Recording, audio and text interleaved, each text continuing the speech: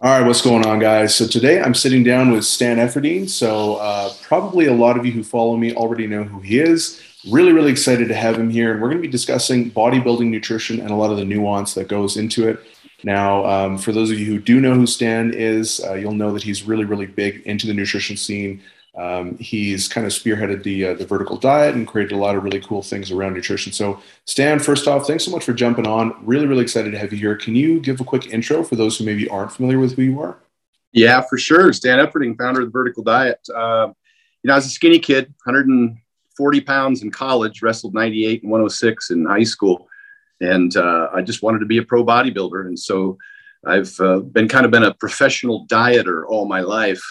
I've gained and lost, I think, well in excess of 1,000 pounds throughout my 30 years of competing, since going back as far as 1986. I've spent a lot of times on both ends of the spectrum, bulking up in excess of 300 pounds multiple times since as far back as the early 90s. And of course, dieting down for bodybuilding competitions and getting as lean as possible, probably 5%, 6% fat, to compete as an IFBB pro bodybuilder.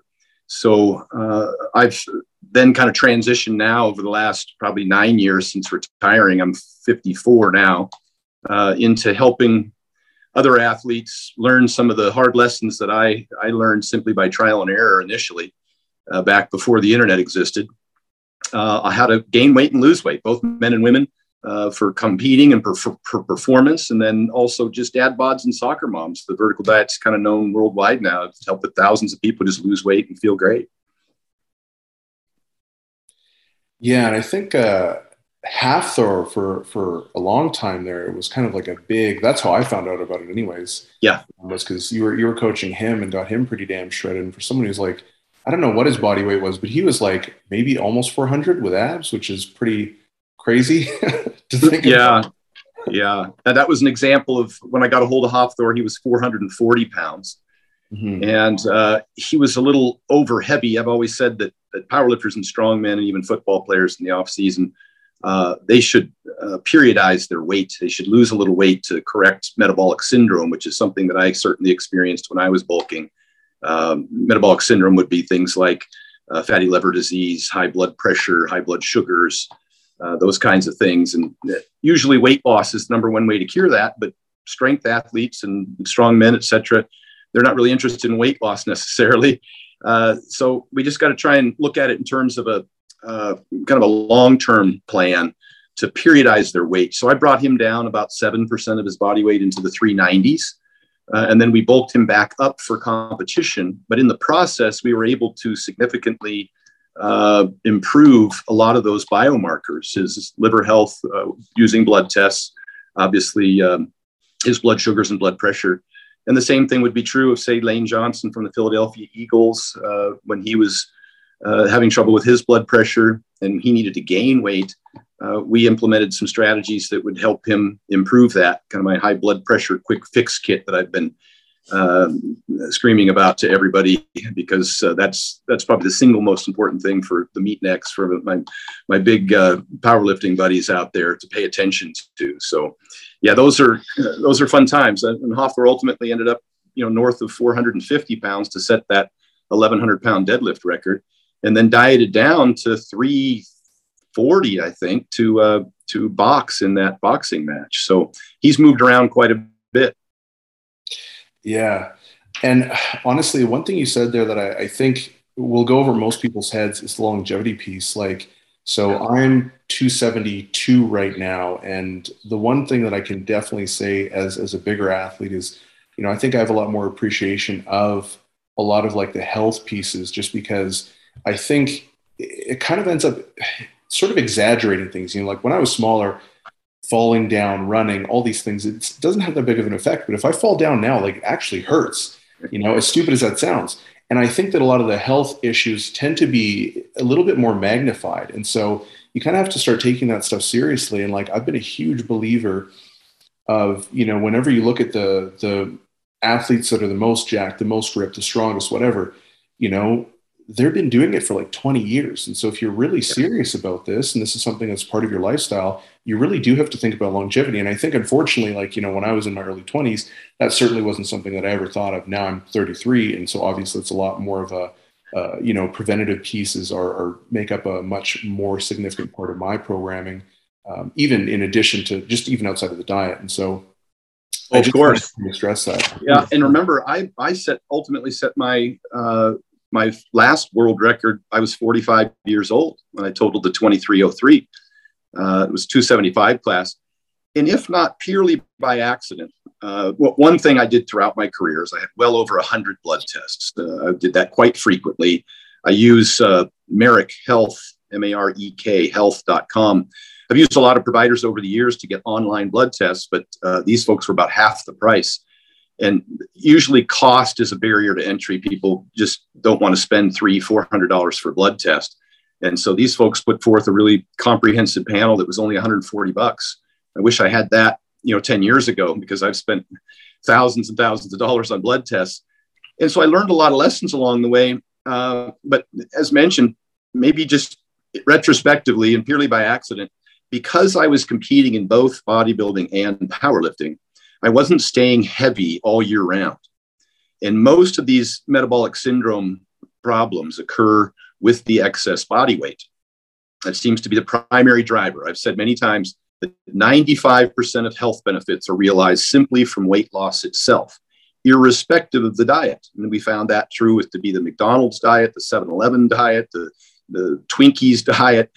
They all showed improvements in biomarkers simply with weight loss itself, including reduced blood pressure, lipids, blood sugars, all of those things simply from weight loss.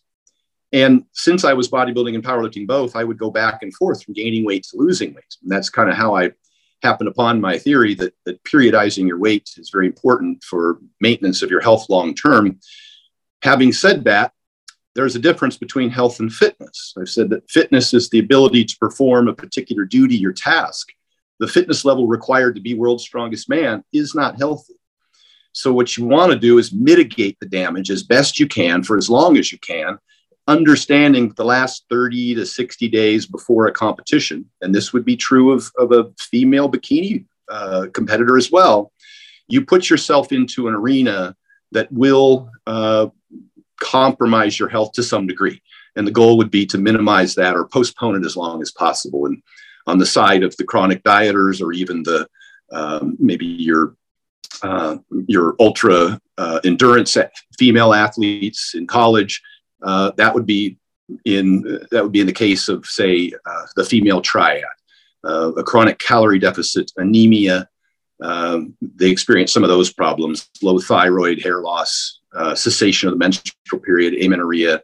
So all those things, and men dieting as well, they see a significant hormone loss and a lot of the same problems, muscle loss, when they get down below, say, 8% body fat. So I don't mean to be bouncing back and forth too much, but it's not strictly an overweight or an underweight issue. It's really kind of what people put themselves through to compete.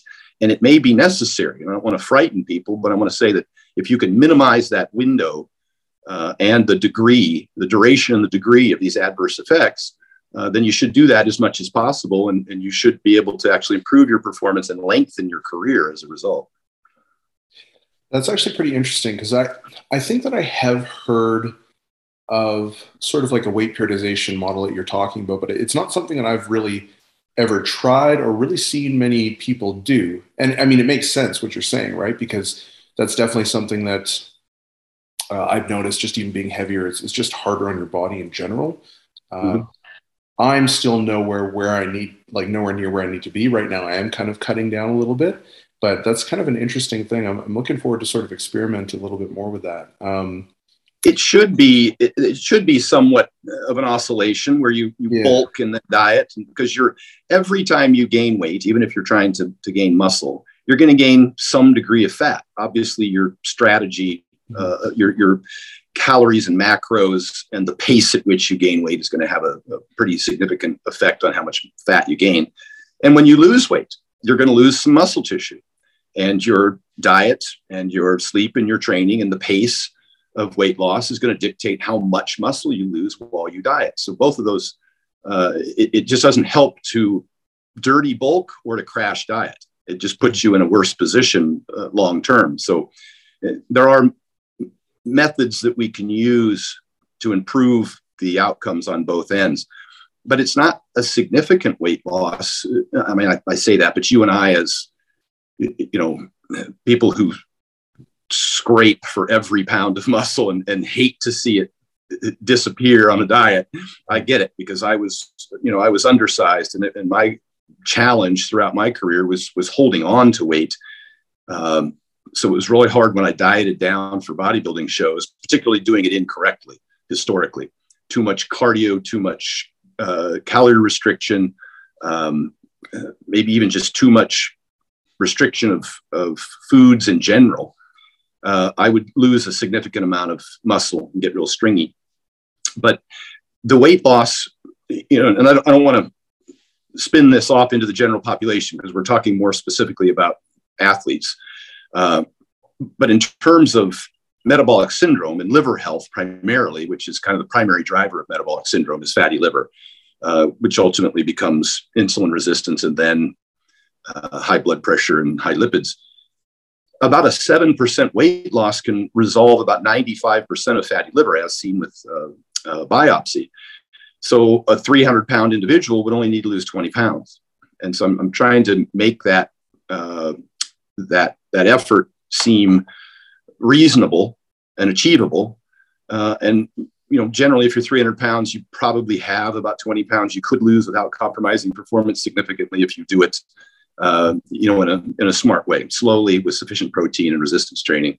I don't think you would compromise your performance very much. I found that I wasn't any stronger weighing 305 than I was weighing 280 and cutting to 275. I didn't see any increase in strength between that, because that was kind of the max for my body. Somebody taller, like a Hafthor, he needed to be north of 400 to perform at that level with those weights for the world's strongest man. Yeah, no, that makes sense for sure. I guess in my specific context, it was more like I got big. I was big for a long time. And then I started working with a nutrition coach. I'm still with a nutrition coach, actually. And that was my very first coach. And I started with him at about 285. And a year later, I'm 272. So it's not that big of a difference. But in terms of the photos and the body compositions, it's like such a dramatic change. Yeah. And like how I feel on a regular basis. And it's funny because a lot of the stuff is stuff that you recommend as well, right? With like making sure you're getting a certain amount of steps in throughout the day, especially being a bigger guy, just for your aerobic fitness and stuff like that. Eating, going for walks, like little things like that, just breaking up your day sitting down. Because I sit down, I do research all day basically. So I'm at my computer. And little things like that are really, really tremendous for dieting. And it's funny because that has nothing to do with dieting directly. That's all just kind of the practical lifestyle stuff that I think really helps bolster a lot of those results. So before we get into some of the dietary stuff, can you talk a little bit about some of the lifestyle variables that you really think are important for, bolstering adherence, really biasing certain results that you've seen with your athletes as well? Yeah. What you just said right there is important. When Rob Kearney, World's Strongest Gay, came to me last year to try and set that overhead American record in the log press.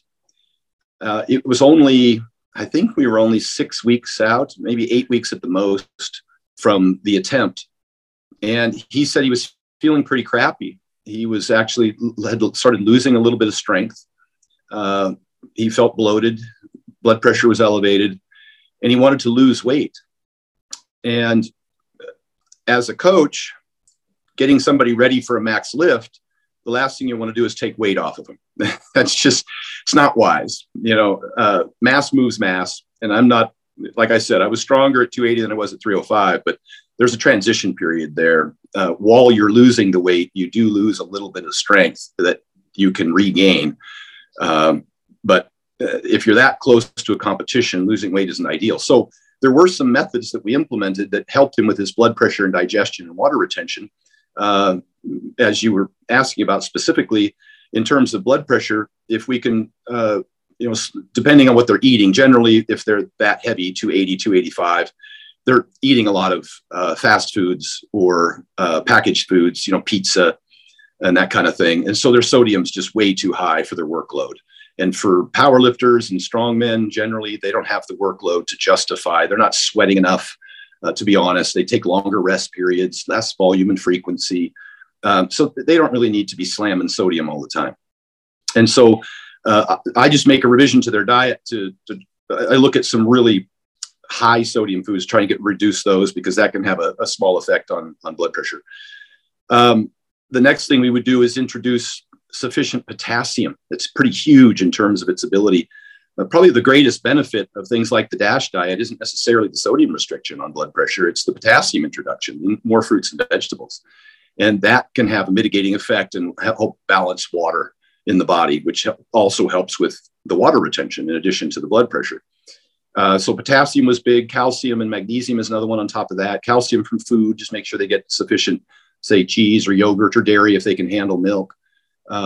Those were big. And then we supplement magnesium generally because it's kind of hard to get from foods. And then in terms of his digestion, we just went with a low FODMAP menu, which is FODMAPs are high gas foods, fermentable oligo monosaccharides and polyols.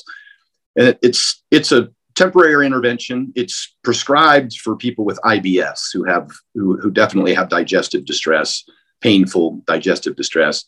But you can experience some relief in gas and bloating at the same time picking more foods from that menu, or avoiding some of the foods that are on their high FODMAP, and choosing some foods that are lower FODMAP without totally going on an overly restrictive diet plan.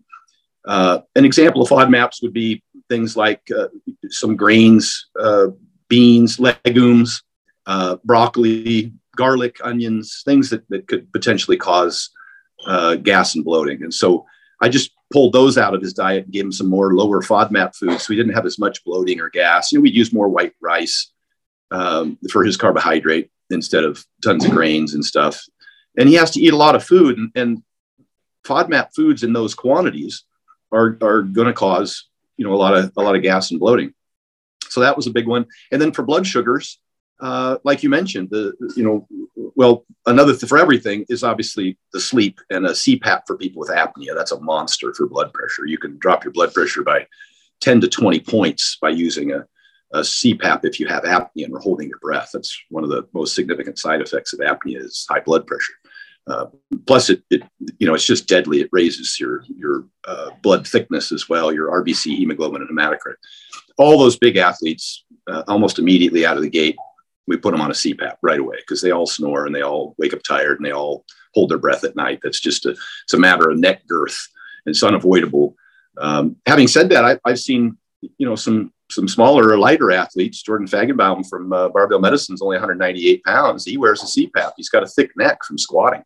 So it's really about crowding of the airway necessarily. But certainly as you get north of 250, 260 plus, you're snoring and waking up tired. You probably have some degree of apnea and should use a CPAP, which has a huge impact on blood pressure. And then that also affects blood sugars and insulin sensitivity and, hunger if you're trying to diet, ghrelin hormone, and then you're just compelled to eat all the time. But blood sugars, lastly, we eat protein first in the meal. We take a 10-minute walk after the meal. Those are both huge for controlling blood sugars. As far as the GI classification, the glycemic index, and whether or not a carbohydrate is high glycemic or low glycemic, doesn't seem to be much evidence that there's any consistency to that. One, you never eat those carbs in isolation, which is how they're tested. You always have them with proteins and fats, and so the blood sugar elevation isn't as significant. And two, people are very individualistic. They might respond very differently. And we see that now with all the CGMs going around, the continuous glucose monitors. The people have very different responses to different carbs. And acute responses to, acute, what they call postprandial glycemia, elevations of blood sugar after meals, is perfectly normal and you shouldn't really have to worry about it. You're just looking at people who have, significant levels of insulin resistance. But obviously lifting weights, taking walks, eating protein first, eating larger meals earlier in the day, all have mitigating effects on blood sugars as well. Weight loss, of course, particularly the liver fat loss, all have mitigating effects. So we were able to implement some of those techniques with Rob, and he felt a ton better, actually gained a little bit of weight and set that American record. And so he was happy with the process. That's awesome. Yeah, I think for me, one of the big things was digestion because, I don't think you obviously need to be like 270, 250, whatever. Like if you're 140 bulking up to 160, that's still going to be an additional stress in your digestive system. And like, that's one thing that I find is extremely important, especially for adherence, right? Like is bingo, making sure that you actually feel good and you're not stuffed all the time and biasing certain foods that are going to allow your digestive system just really ramp up. I find that people are like, actually, this is kind of a funny one because it's like, if you're not bloated all the time, you actually look a little bit leaner, which ends up being a little bit more motivating and can bolster adherence in my opinion, or in my experience anyways. So there's like little things like that, just better adherence because you just feel better, you're happier, the process is less miserable. Like all these different things that don't really have as much to do with your actual body composition changes, but practically they're pretty important as well. And not a lot of people really talk about digestion, especially in bodybuilding. It's just like, eat this, get lean. It's all like the macros. And obviously that stuff's very important. But I think a lot of those practical things from an adherence standpoint, an enjoyment standpoint, and a longevity standpoint can be really, really beneficial as well. In addition to all the stuff that you're saying about like FODMAPs and stuff like that, when those issues do crop up for sure. So you talked a little bit about, dealing with some of the athletes. So assuming you're dealing with, let's say, a natural athlete, what does that intake process kind of look like? What are those kind of key indicators or pieces of information that you look for to kind of start out that initial dietary strategy for them? The big rocks are going to be calories first and foremost. If they want to gain weight, they have to be in a surplus. If they want to lose weight, they have to be in a deficit, period. There's no ifs, ands, or buts about it. And it's the primary driver of health outcomes with weight loss. And obviously for weight gain, there's no ifs, ands, or buts about it. There's no secrets, tricks, or hacks that can avoid the necessity to be in a surplus or a deficit. Having said that, you can go into a surplus, gain a little bit of weight, and then stop gaining weight because your metabolism will increase. Your body will start burning more calories in a day. And that's kind of where I was at, where I struggled a lot trying to gain weight. I would add a bunch of calories, gain a little weight, and then just dead stop. And then if you would start dieting too soon, I see this a lot when I work with physique competitors, men's physique competitors. They'll put on a little bit of weight in the off season, then immediately diet right back down for a show and end up with no net gain in lean muscle mass. Sometimes you have to hold on to that for a while to create what, we kind of say unscientifically a new set point. And so that muscle, you don't lose that muscle very fast when you diet. And again, as mentioned earlier, there's strategies to gain more muscle than fat and lose less muscle than fat when you're going in either direction. Time being the key component. Is you're just patient and gain the muscle more slowly and lose the fat more slowly on either end. But the hardest part is the calories. I would say the training's the easy part, it's the fun part. For those people who are trying to gain weight, just eating enough. And it gets harder and harder and harder as you get bigger and bigger and bigger. And as your workload increases, obviously you're going to burn more calories. Guys like Hafthor, Shaw, and those guys that I've worked with, you hit the nail on the head. Is just to make it, I use the term simple, sensible, and sustainable. You said adherence, and that's, I say compliance is the science. And one of probably the biggest thing that change that I was able to make, or the biggest thing that they felt made the most difference, was that the diet was easier for them to consume. It was just less work. They weren't as full as often. Their stomach felt better. They could consume the number of calories they needed to consume to maintain their weight a little easier. And those are the things that are stressful. The training isn't necessarily all it's stressful. It's kind of fun for us. We enjoy that. It's kind of why we do this. And then everything outside of that, the sleeping and the eating, it just helps us so we can continue to have fun doing this. So we can go to the gym and have these fantastic workouts and continue to progress. So, a lot of the methods that I used for compliance was to use a particularly with weight gain, was to use a diet that was a little easier to digest. So beyond calories, now we're at protein. And I don't think there's any question that everybody knows they have to get sufficient protein. Our industry doesn't have a problem with that. When you're gaining weight, you might be able to eat a little less protein. And the only reason I mention that is because protein is very satiating and it has a higher thermic effect of food, which means you net out fewer calories than you consume. For every 100 calories of protein you eat, you only net out about 70 because it has a high cost of metabolism. And that's important if you're trying to gain weight and you're trying to eat 2 grams of protein per pound of body weight. You're going to be full all the time and have a hard time consuming it. You don't need that much. In a calorie surplus, you probably only need about 0.8 grams per pound. So I actually reduced Hafthor and Shaw's protein intake so I could throw more carbs at them. I also reduced their fat intake, which is one of the biggest problems with bulkers, is they just tend to eat too much fat because they see that it's got 9 calories per gram and they can consume their 1,000 calories per meal more easily if it's in a highly palatable, ultra processed, high sugar, high fat food. But the problem with that is that fat's more easily stored as fat in a surplus. It's kind of easy to go over your surplus. It keeps you full longer, satiates you longer. And the carbohydrates are really much better for performance, particularly for people that are lifting. It actually lends itself better to increasing your performance in the gym, which, more sets, more reps is going to give you a better result long term. And it helps with muscle protein breakdown.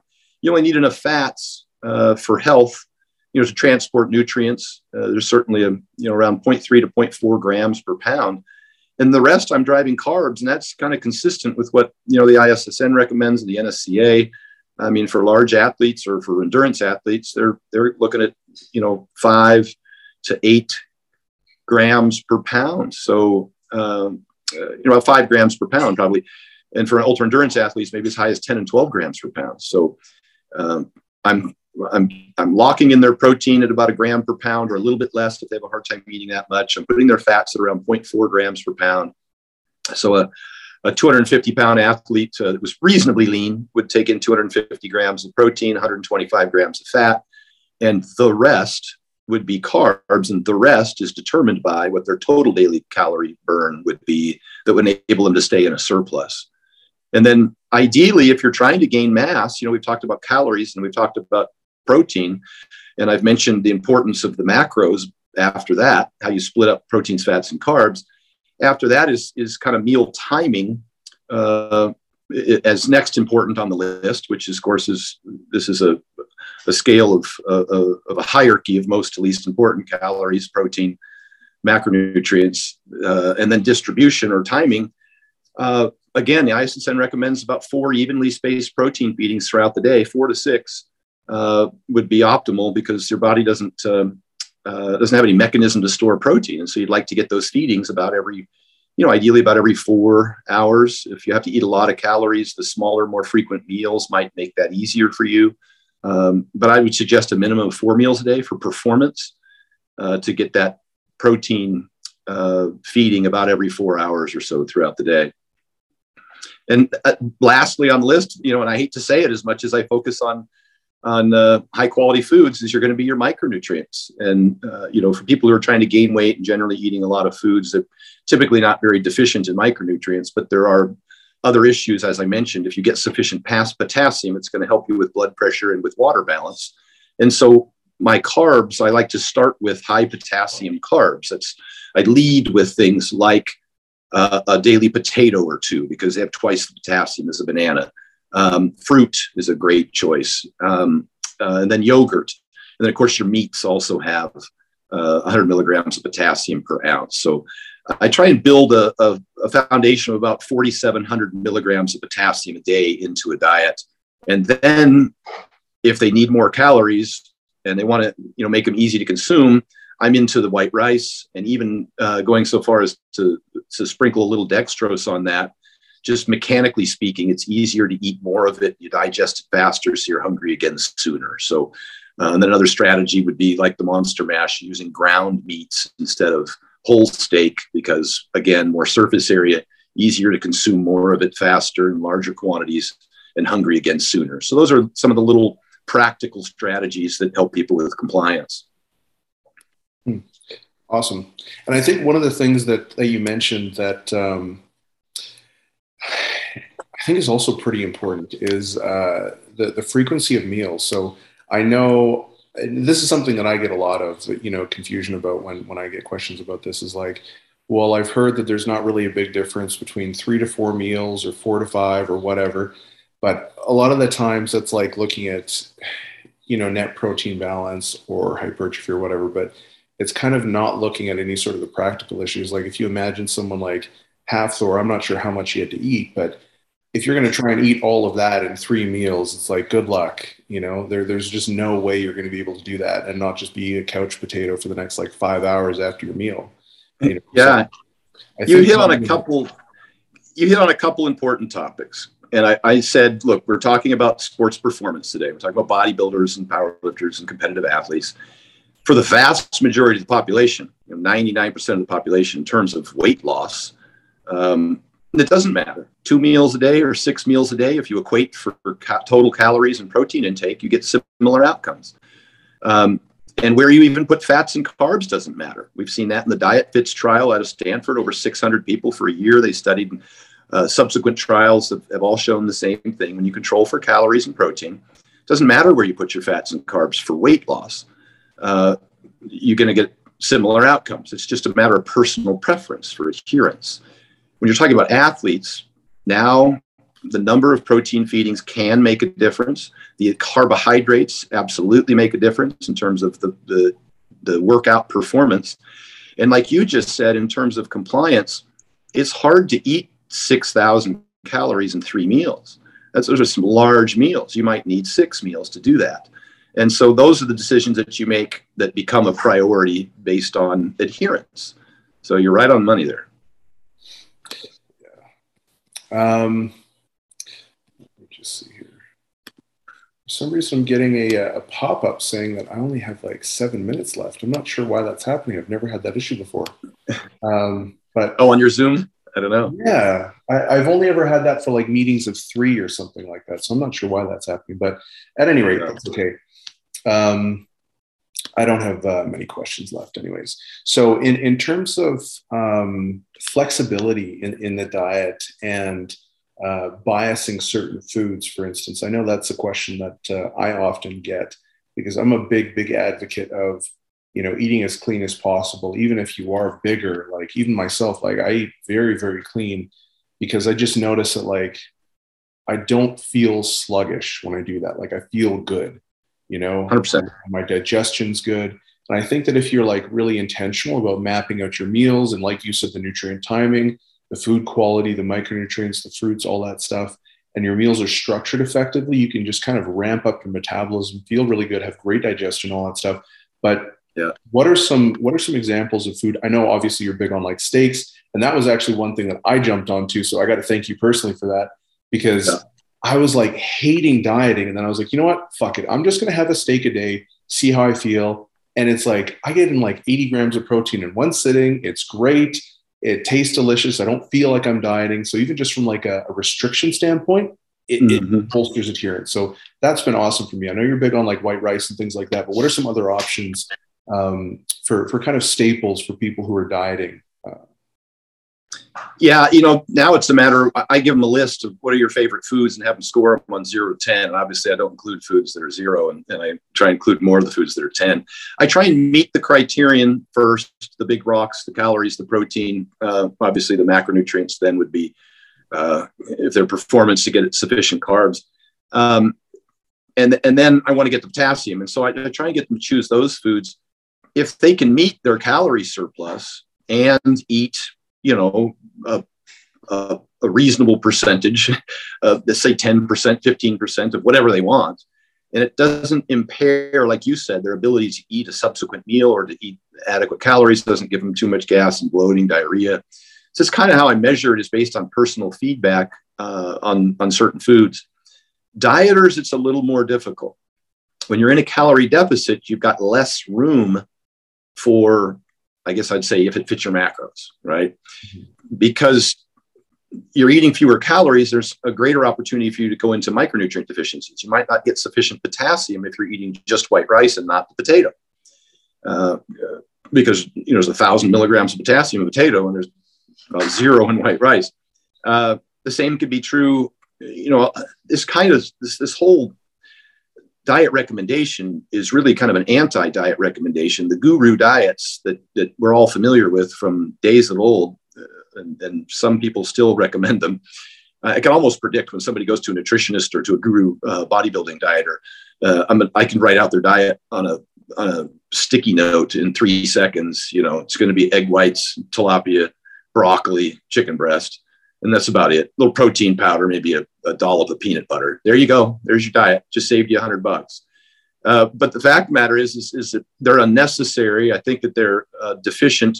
They're over restrictive, so people end up binging. And my biggest concern is that when you eliminate things like red meat, got you back there? Yep. My concern is when you eliminate things like red meat for women, now you got, especially in a calorie deficit in the diet, they very commonly suffer from anemia. That's where your iron's at. When you eliminate whole eggs, or at least one egg yolk, now you've eliminated choline and biotin, skin, hair, and nails, liver protection. Then they end up getting dry, hair, and these calorie restrictive over cardio diets with not insufficient sleep, they end up with hypothyroidism, and now that brittle hair starts falling out. Those are my concerns with the over restricted diets. And it's not a lifestyle that anybody wants to maintain. And these days, when you're dieting, especially women for shows, they have to diet for much longer. They can't just diet for 60 days anymore. The conditioning of the women is such that they're generally dieting for 6 months. So that's what I'm cautious about. I don't care if people throw in some of their favorite foods. Hofthor would eat an entire meal, and then he would down 1 or 2 peanut butter and jelly sandwiches on white bread. And it was just, to get more calories, and it's what he enjoyed. He'd put some honey on a little bit of oatmeal, but he wouldn't eat, gigantic amounts of oatmeal, because that might cause gas and bloating in excessive quantities, depending on how it's prepared. I like to do an overnight soak in apple cider vinegar or yogurt to get, to ferment the oatmeal so it's kind of pre-digested. So it's really up to the individual. I'm not going to ever suggest that, eating a Pop-Tart here and there is going to impede your performance. I'm just going to ask that, you meet the big rocks and you're cautious with things that can throw your whole digestion out of whack.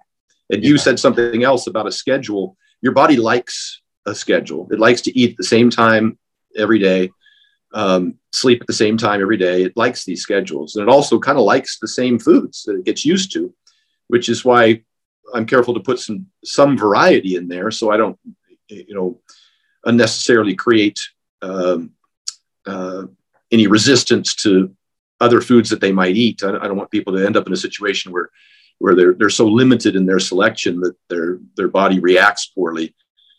Having said that, when I get near a competition, I try and avoid eating things I haven't already been eating for the previous 30 days or so. You don't want to introduce something new. Go to IHOP and grab yourself some wacky breakfast meal that, sausage and pancakes that you haven't had in weeks or months because you were prepping for a meet.